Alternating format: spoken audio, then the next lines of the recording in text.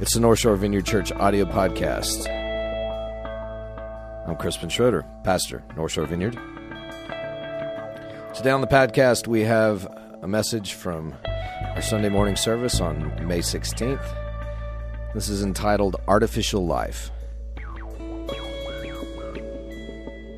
In this message, we look into Jesus' words on judging and how easy it is to confuse being judgmental for actually living real life. And just a note on the podcast, we start off with a rendition of Bob Dylan's song, With God on Our Side. So when you hear it, it's supposed to be there. And don't forget to check us out on the web at northshorevineyard.org for resources, readings, reflections, updated daily, Monday through Friday, to help you in your spiritual walk. Thanks for listening. Let's go to the talk.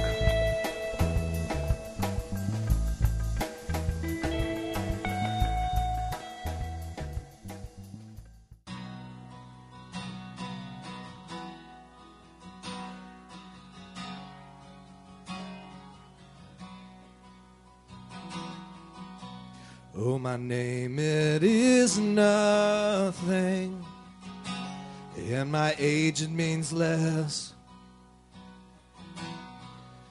The country I come from is called the Midwest. I was taught and brought up there, the laws to abide. And the land that I live in had God on its side. Oh, the history books tell it, they tell it so well. The cavalry's charged and the Indians fell. The cavalry's charged and the Indians died. Oh, the country was young with God on its side. Oh, the First World War, boys, it closed out its fate. The reason for fighting I never got straight, but I learned to accept it and accept it with pride. For you don't count the dead when God's on your side. When the Second World War came, it came to an end. We forgave the Germans, and then we were friends. Though they murdered 6 million in the ovens they fried. Well, the Germans now, too, have God on their side. I've learned to hate the Russians all through my whole life. If another war starts, it's them we must fight. To hate them and fear them, to run and to hide, and accept it all bravely with God on my side. Oh, but now we got the weapons of chemical dust. If fire them we're forced to, then fire them we must. One push of the button and a shot the world wide. For you never ask questions when God's on your side. Many dark hours I've been thinking about this, that Jesus Christ was betrayed by a kiss. But I can't think for you. You'll have to decide whether Judas Iscariot had God on his side.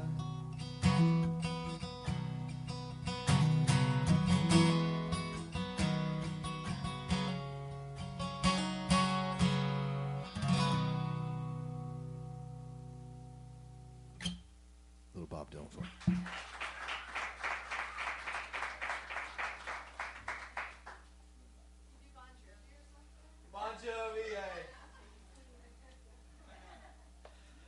I actually did my first gig on the North Shore since I've been back, and Abita Springs the other night. That was fun.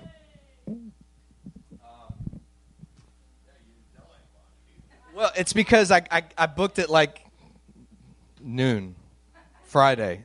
I wasn't their first option. They didn't even know me, and they hired me. So, but I think they're going to have me back. So it was kind of like a friend of a friend of a friend got a gig and couldn't make it, and then my friend of a friend couldn't make it, and then my friend couldn't make it, and so, hey, you want a gig? And so I did. So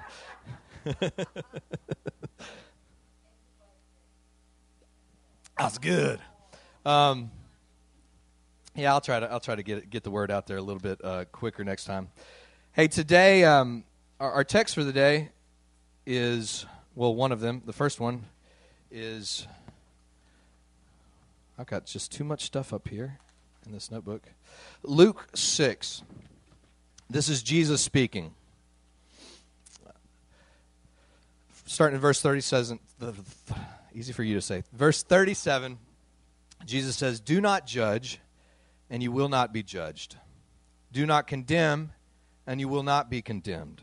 Forgive, and you will be forgiven. Give, and it will be given to you. A good measure, pressed down, shaken together, and running over, will be poured into your lap. For the measure that you use, it will be measured to you." Verse 41, he says, "Why do you look at the speck of sawdust in your brother's eye and pay no attention to the plank in your own eye? How can you say to your brother, 'Brother, let me take that speck out of your eye,' when you yourself fail to see the plank in your own eye? You hypocrite, you play actor. First, take the plank out of your eye, and then you will see clearly to remove the speck from your brother's eye." God, help us to understand what you're saying here this morning. God, change us. Change us in our hearts, God. Give us new eyes to see. You know, I threatened a few weeks ago to talk about money at some point, and we will talk about it. Did I just introduce another hum to the system? Okay, let me try turning this off. There we go. Okay. I threatened a couple of weeks ago that at some point we're going to talk about money and stewardship and what that looks like in the life of Christians. And I'm not going to do that today. But one of the most famous verses that I've heard, you know, particularly in my early years as a Christian, I attended some churches that they would, you know, spend, you know, what I usually spend talking in my regular message, they would do that in the offering message. And they would have an offering message of like 20, 30 minutes before they got to the main message. And they would quite commonly use this little verse that says, "Give, and it will be given back to you, good measure, pressed down, shaken together, running over." While there is certainly a principle in here of kind of sowing and reaping, understand that when Jesus is talking here, he's not talking about money specifically. What's he talking about? Judgment. And so he's saying that as we judge other people, our orientation towards other people is going to be kind of how we live our life. It's going to be what we receive.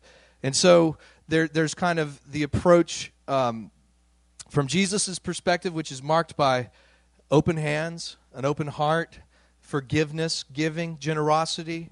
Then there's a perspective that's opposed to God's kingdom, which is marked by being judgmental, being critical, saying, God's on my side. So, everybody who's not on my side is in trouble. Now, I want to look back earlier on in the Old Testament, back to Genesis 3. And then we'll come back to the words of Jesus here in a minute. Genesis 3 is kind of the fundamental chapter that talks about the fall of mankind, how we got in this kind of screwed up situation as people, and how our world kind of came under the curse. And just to set it up here, God has created the world. Everything is beautiful. Man and woman are in perfect relationship with one another. They're in perfect relationship with God, and they're fulfilling their purpose to basically be stewards of everything that God's made. So, a lot of people kind of think of Genesis in a sense of like they were just like hanging around naked in a garden and everything was cool, but they were hanging around naked and they had some things to do, to look over creation. Sounds bizarre. But they were actually given the job to take care of creation, the animals, the garden. They actually had work to do. Now, God being a God of free will, he created beings that could love him back.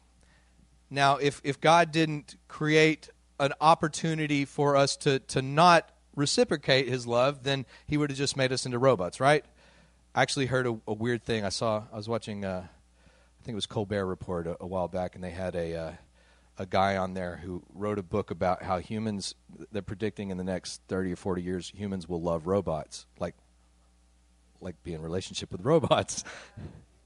Kind of weird. Like robotic technology will get to the point where, you can have another being that looks like a human, but it's a robot. But is that ever going to really be love? I mean, if you just create a robot, is that going to, you can program that robot to say things nice to you, but would that really be love? Would you feel love in the classical sense? No, because there's not the opportunity to do different. So God creates this perfect creation, but in the midst of it, he puts one tree, the tree of the knowledge of good and evil. And he says, if you eat of this, you'll die. And that's what I want to look at this. Verse 1 of Genesis 3, the serpent was clever, more clever than any of the wild animals God had made. And he spoke to the woman, do I understand that God told you not to eat from any tree in the garden? And the woman said to the serpent, not at all. We can eat from the trees in the garden. It's only about the tree in the middle of the garden that God said, don't eat from it. Don't even touch it or you'll die. The serpent told the woman, you won't die. God knows the moment that you eat from that tree, you'll see what's really going on. You'll be just like God, knowing everything, ranging all the way from good to evil. The first temptation of mankind was a temptation to not believe God is good, and then a temptation to be God.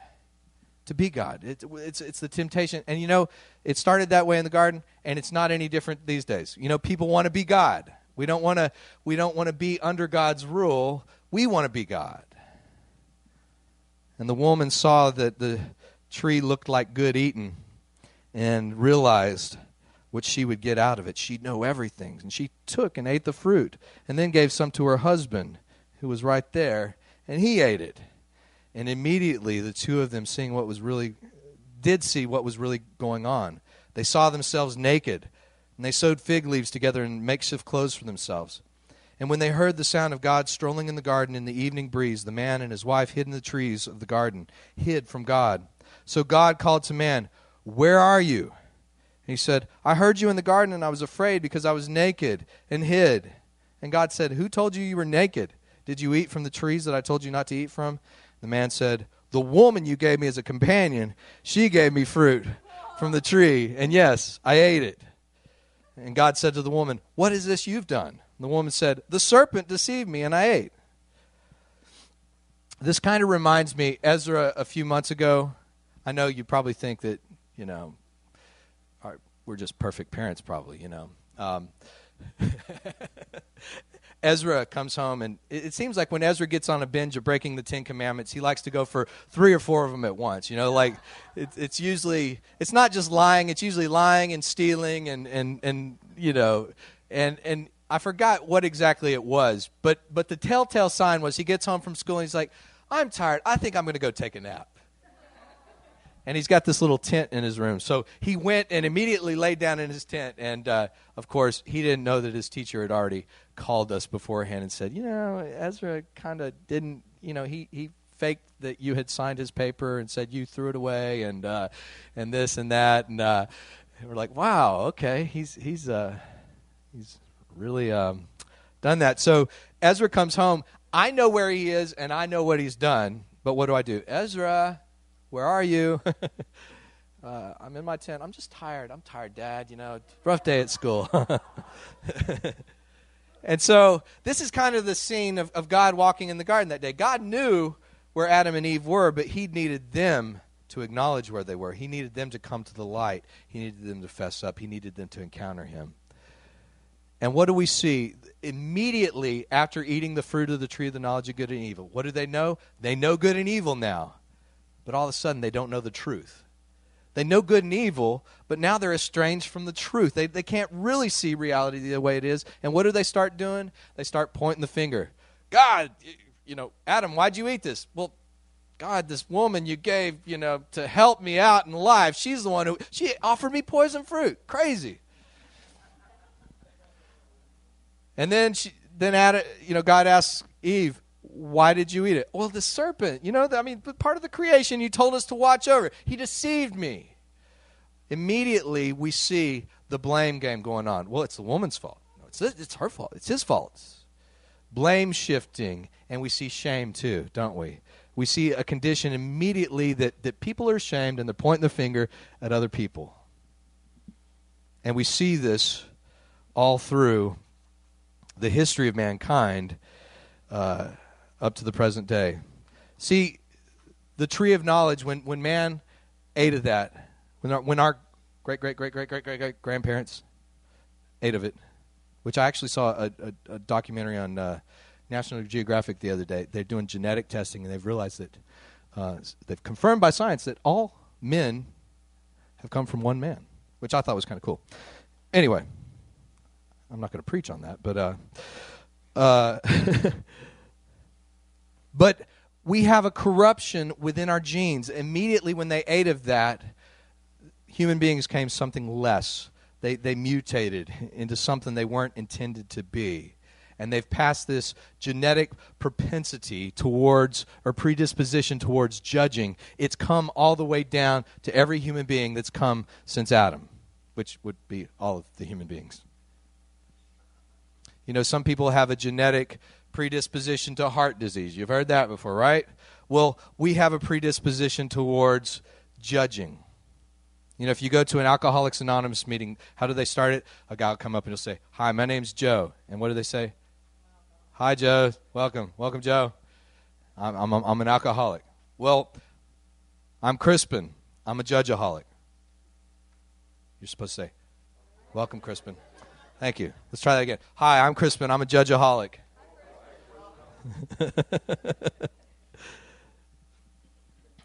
Judgment, it's really, as much as alcohol can be an addiction or drugs, judgment is like an addiction. And you know what? We all suffer from it. And I'm not judging you for that. But we all suffer from it. We are all addicted to being judgmental, aren't we? It comes natural. And you know what? Just like alcohol or drugs, judging makes us feel alive, doesn't it? When you do drugs not just because it's going to ruin your life, right? You do drugs because it feels good. It feels good, at least at first. It gets you high. But you ever been high on judgment before? You ever been high on that? Oh, that's a good high. It's a good high when you start judging people. How's it start? Well, it can start by turning on CNBC or Fox News or listening to somebody on the radio, whether it's Rush Limbaugh or one of the local talk show hosts, or maybe it's just an email that you receive that's saying, "Oh, did you hear about this thing or that thing?" It usually connects with something that we're passionate about, whether it's the economy or abortion or immigration. But boy, they start stirring that thing up. You start hearing what they're saying. You're like, oh, yeah, man, them Mexicans, them Republicans, them Democrats. And before you know it, you start feeling high on it. You're like, oh, and then before you know it, you're saying, God's on our side and he's not on your side. He's not on the side of the Republicans or the abortionists or the Democrats or pick, Mexicans, whatever. He's not on your side. He's on our side. And we've taken the moral high ground, and now we're looking down our nose at everybody else. And it feels good when God is on your side, doesn't it? It feels like a high, like anything else. And we're addicted to that. We're addicted. And you know what? It goes back to the tree of the knowledge of good and evil. We have confused judgment with life. We've confused making moral judgments about all these things. We've confused that with life itself.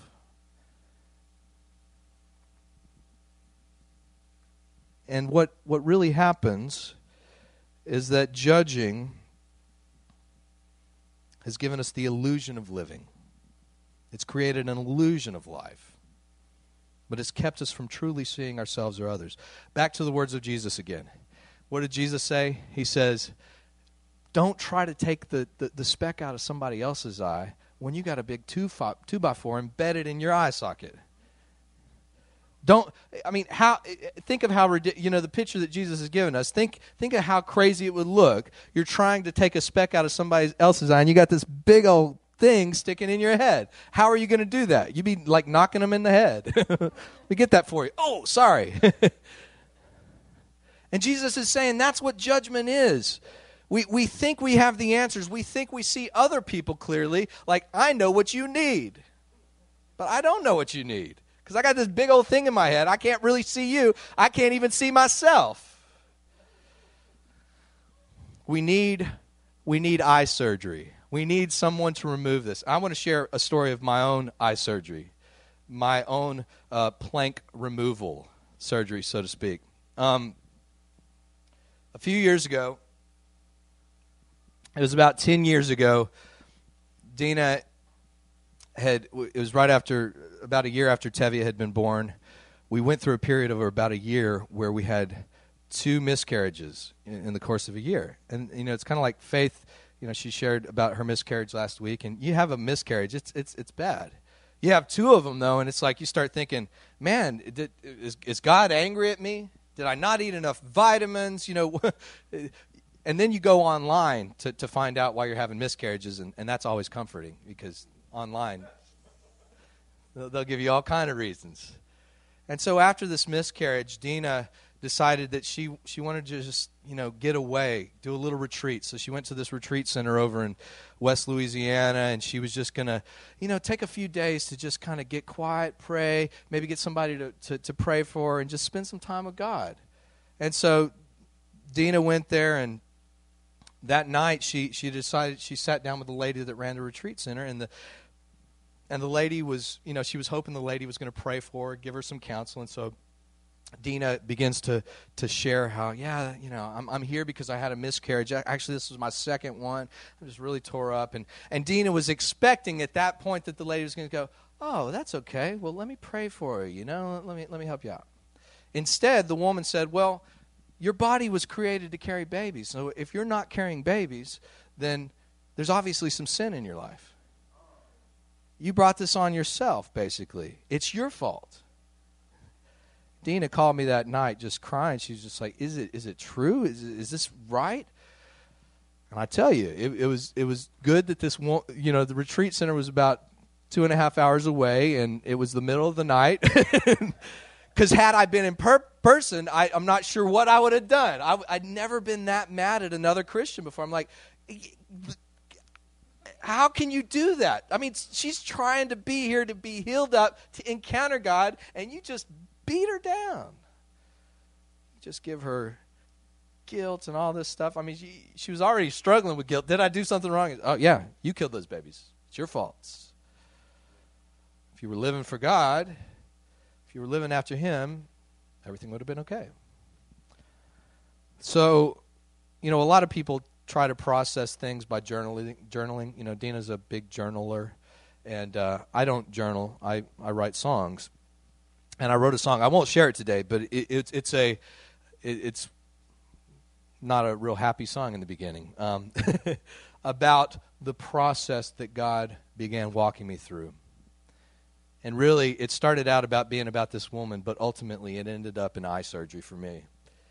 See, at first I started out just being really angry at God. I said, God, I can't believe another person who calls himself a Christian could do this. This is just insane.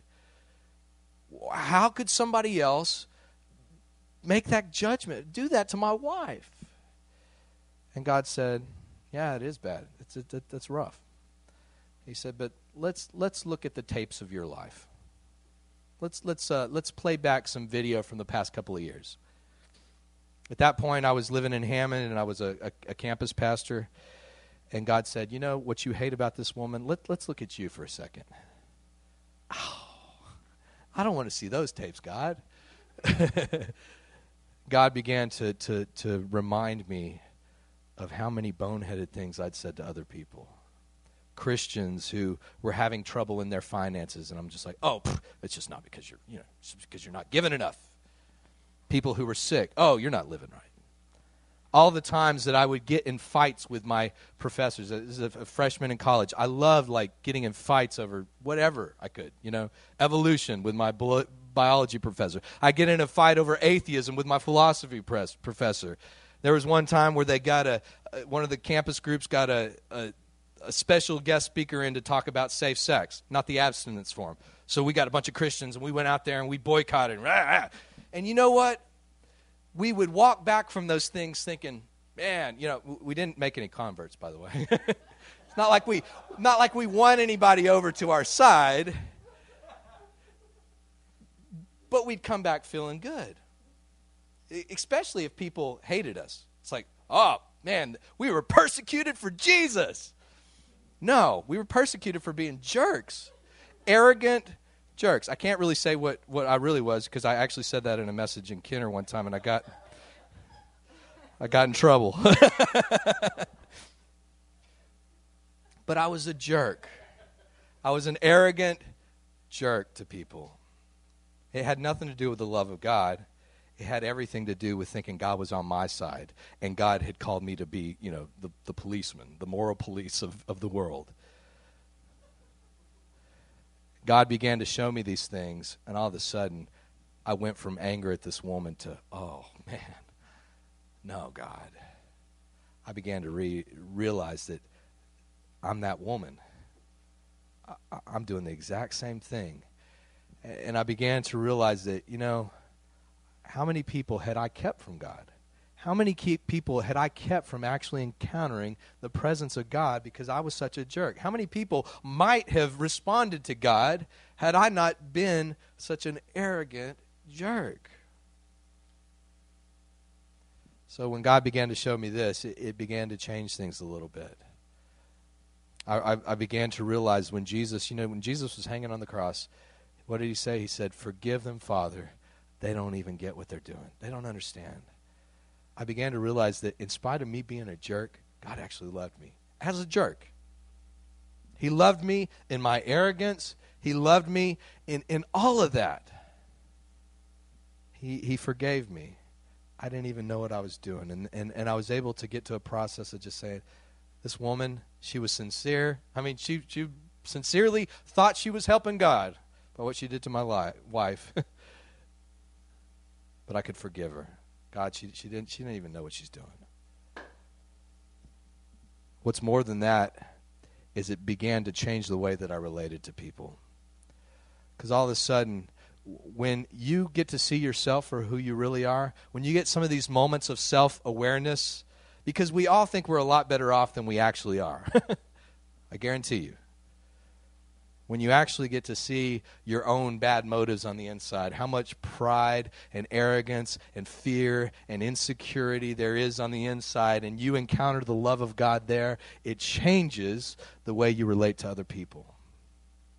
And I realized that God loved me in all my pride, all my arrogance, all my fear. He loved me. And I began to walk down a path where I could have compassion on people. It changed the way that I lived my Christian life. See, the truth is, judging, it feels like life, but it's artificial life. It feels like we're alive. And there's tons of Christians in this country who love. I mean, it just aggravates me to no end. Every time there's a national disaster, somebody comes on TV with Haiti. Oh, well, 200,000 Haitians got killed because they made their country made a pact with the devil 100 years ago. God did this. God was judging them. September 11th. Oh, God's judging America. He caused 4 planes to crash into these things because God hates Americans, and we need to. Or when Katrina happened. Anybody remember that? I remember the day before Katrina hit, a friend of mine had flown into town, and he needed a ride out because nobody could get into the city on that Sunday. And so we took him up about an hour and a half north to his house, and we get there, and this was before Katrina hit, and his wife made the comment, just off the cuff, she said, well, it looks like New Orleans is finally going to get what it deserves. I'm like, hello? You realize me and Dina live there? Like, it was just so easy for her to say that. It looks like New Orleans is finally going to get the judgment it's got coming to it. And then a lot of people said, as soon as it happened, they said that exact same thing. It's just like God wasn't a very good shot. He missed the French Quarter. We're so quick to try to explain things in light of good or evil, and we're the good guys, and they got what was coming to them. Dude, none of us are getting what's coming to us because of Jesus. None of us. None of us. So how can we point the finger? How can we pretend to know the reasons behind these things? The last thing on your outline, I put checking for vital signs. How can you tell if the life you live is real life or artificial life? How can you tell if you have a problem with judgment? Well, you can judge without being judgmental. You can confront people in humility. See, when you're in that judging zone, when you got this big plank embedded in your head, you know what it's always going to be? Those guys over there. They're the problem. You're the problem. And there's a distance there. When God began to deal with me, you know what? Now, I've always got the option open to judging, and I still do it sometimes, okay? I'm not saying I'm cured. I'm a recovering judgaholic. But now, instead of just pointing my finger at somebody from far off, I've had to confront several people in the last few years. But you know what I do? I meet with them. I look them in the eye. And now it's out of love. It's not out of arrogance. It's saying, man, look, I see where you're going. I see the path that you're on. And I don't want you to keep taking that road. I want you to get back on the track here. See, one way you can know whether you're in judgment or not is it hurts a lot. If it feels good to confront somebody, don't do it. If it feels like, oh, I just got to go give this person a piece of my mind, tree of knowledge of good and evil. If you're really going to confront somebody in love and truth and grace, it's going to hurt you to do it. It's going to be hard. You won't walk away feeling like, oh, I just told them. You'll walk away going, God, I hope your mercy can happen. The second thing is, the question is not, as Bob Dylan phrased it earlier in the song I shared, the question is not whether God is on our side. Now the question becomes, am I on God's side? Boy, how many times do we do that? God is on the side of the Republicans. No, he's on the side of the Democrats. No, he's on the side of the Israelis. No, he's on the side of the Palestinians. He's on the side of the Americans. Whatever. We love picking whose side God is on. God's not on any of their sides. God's on his side. And his concern is that his kingdom comes. And we can get with that plan, or we can keep saying, we can keep forming our little groups and pretending like God's on our side. The question is, am I on God's side? Am I on God's side in this? And finally, the thing that Jesus said here he said in these verses, he says, judge not, or you'll be judged. Condemn not, and you won't be condemned. Forgive, and you'll be forgiven. Give, and it'll come back to you.